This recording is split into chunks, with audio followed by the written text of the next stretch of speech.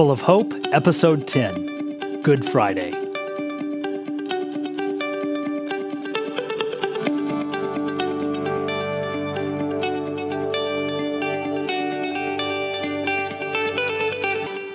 Well, hello, Hope Fellowship. Welcome to our podcast, Full of Hope, encouraging one another with the Word of God, where we seek to regularly equip the people of Hope Fellowship with truth from Scripture in order to help us cling to our Savior during troubled times. I'm Jeff Brewer. I'm one of the pastors at Hope Fellowship. And today we're thinking about Good Friday. I want to focus our time around what Jesus knew when he was headed to the cross. And primarily we'll be looking at Matthew chapter 26. And as we look at Matthew chapter 26, I want us to think about three things that Jesus knew in the shadow of the cross. He knew he would die. He knew he must go to the cross alone. And he knew what his death would accomplish. Let's think first about Jesus knew that he was headed to the cross to die. At the beginning of Matthew chapter 26, Jesus says to his disciples, "You know that after 2 days the Passover is coming, and the Son of Man will be delivered up to be crucified." When the Israelites in Egypt killed a spotless lamb and put its blood over the doorpost in the first Passover, it anticipated the Passover that Jesus was going to celebrate with his disciples, that he would lay down his life intentionally as the spotless Lamb of God who would take away the sins of the world. And at the Last Supper that Jesus would celebrate, when they eat the Passover together, Jesus tells the disciples that one is going to betray him. He goes on to break the bread, representing his body that will be broken. He goes on to pass the cup and offer them to drink, which represents the blood of the covenant, which is poured out for the many for the forgiveness of sins. 1 Corinthians 5 verse 7 says, "For Christ, our Passover lamb, has been sacrificed." Jesus knew he was that Passover lamb. Jesus knew the events that were unfolding and that his life and ministry had been leading to this time when he would willingly lay down his life. And even as he says this, unbeknownst to the disciples, Matthew records that the religious leaders are meeting and plotting to arrest Jesus by stealth and to kill him. After Jesus' resurrection, Peter actually puts these two concepts together, these two events together. That Jesus was willingly, with full knowledge, going to his death. And also that the religious leaders were the ones who were going to do it. Peter says in his sermon on Pentecost, "This Jesus, he was delivered up according to the definite plan and foreknowledge of God. You crucified and killed by the hands of lawless men." That's Acts chapter 2, verse 23. The crucifixion of Jesus was done willingly by our Savior, by the will of God, and also it represented the height of human sin and rebellion against God. There is true guilt on the hands of those who crucified him, apart from the grace of God, we would have done the exact same thing. That's how serious our sin is. Jesus knew that he was going to lay down his life on the cross. The second thing I want us to reflect on during this dark day, what we know as Good Friday, is what Jesus tells the disciples in the garden. Jesus knew he must go to the cross alone, forsaken by all. In Matthew chapter 26, verse 31, Jesus says to his disciples, "You will all fall away because of me this night. For it is written, I will strike the shepherd, and the sheep of the flock will be scattered." That's a quote from Zechariah chapter 13, verse 7, where the prophet spoke of a messianic shepherd and a king who would be the ruler of his people and one who would destroy the enemies of his kingdom. And it would seem that Jesus being abandoned by his followers puts this in doubt. But instead, it shows what God has intended all along. The shepherd would gather the flock by going where they could not go. He alone could go to the cross. He alone can pay for sins. But Peter disputes Jesus' claim that all will fall away. He says, "Though they will all fall away from you, I will never fall away." Jesus said to him, "Truly I say to you, this very night before the rooster crows, you will deny me 3 times." Peter argues with him. "Even if I must die with you, I will not deny you." And all the disciples said the same. Of course, Peter and the disciples, they'll run away and save themselves as Jesus is arrested. Peter will deny him as he warms himself by the fire later that night.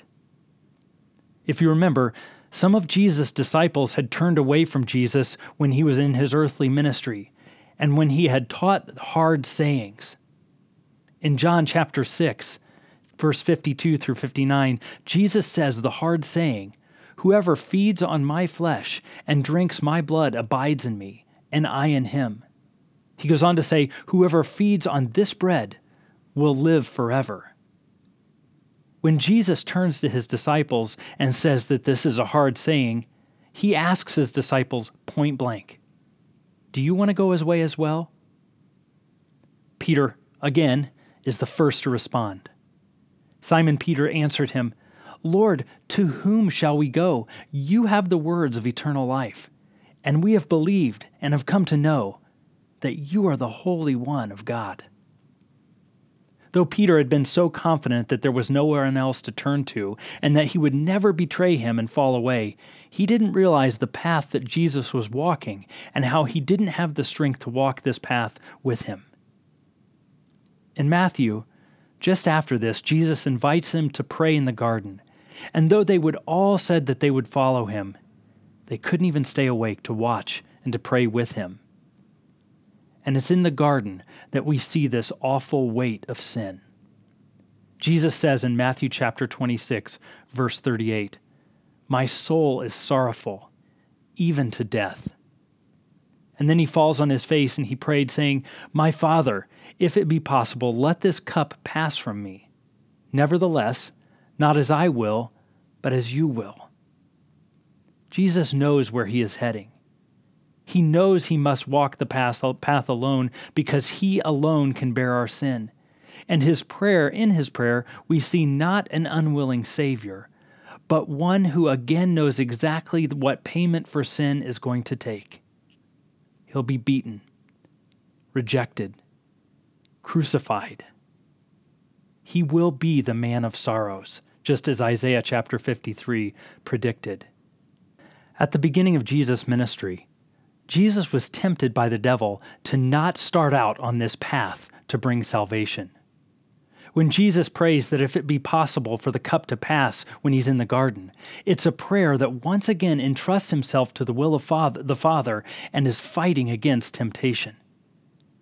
John Piper helpfully writes about this temptation that Jesus faced in the garden, and he says, "What Satan wanted to produce in Jesus was a spirit of despondency that would sink unopposed in resignation and prompt Jesus not to carry out what his Father had given him to do."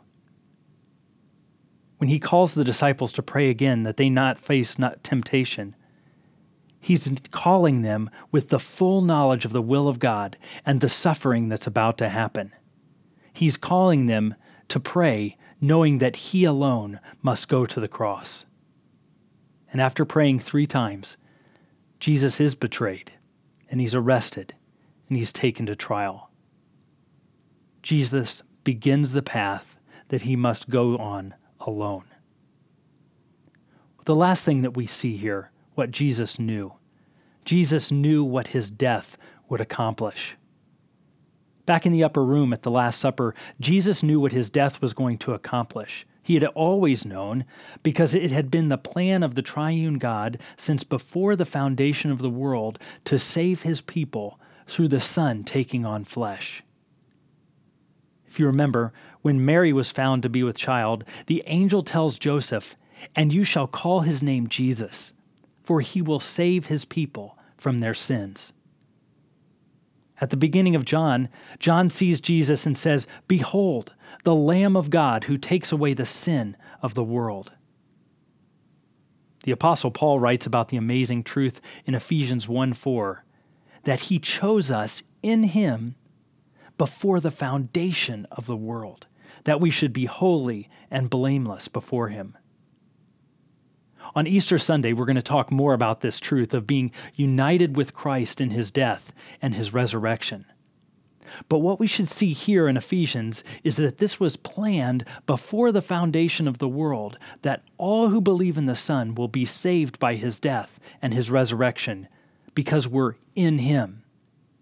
This plan has been in place before the foundation of the world, before kingdoms, before cities, before creation itself. When it was God alone who existed, the plan for it was for believers in Jesus to have salvation through him alone. So Jesus knew exactly what he was doing. He knew what his death would accomplish. He knew that when he was at the table with the disciples, that his blood that was about to be shed and that he was preparing for them was a tangible reminder of his death when he gave them the cup filled with wine. The bread that he was breaking, he knew was to symbolize his body that would be broken for them. Jesus knew he was going to the cross to accomplish salvation, and he prepared us with these simple elements to remember his death until he comes. But we remember tonight, today, on this Good Friday, is that we have a Savior who had full knowledge that he was going to the cross to lay down his life. We have a Savior who knew he alone could go to this cross. And we have a Savior who knew what his death would accomplish. Man of sorrows, what a name. For the Son of God who came, ruined sinners to reclaim. Hallelujah. What a Savior. Remember, we have hope in Christ. Let's encourage ourselves with the gospel and by speaking truth to ourselves. We have a Savior who has come to save. We'll see you next time.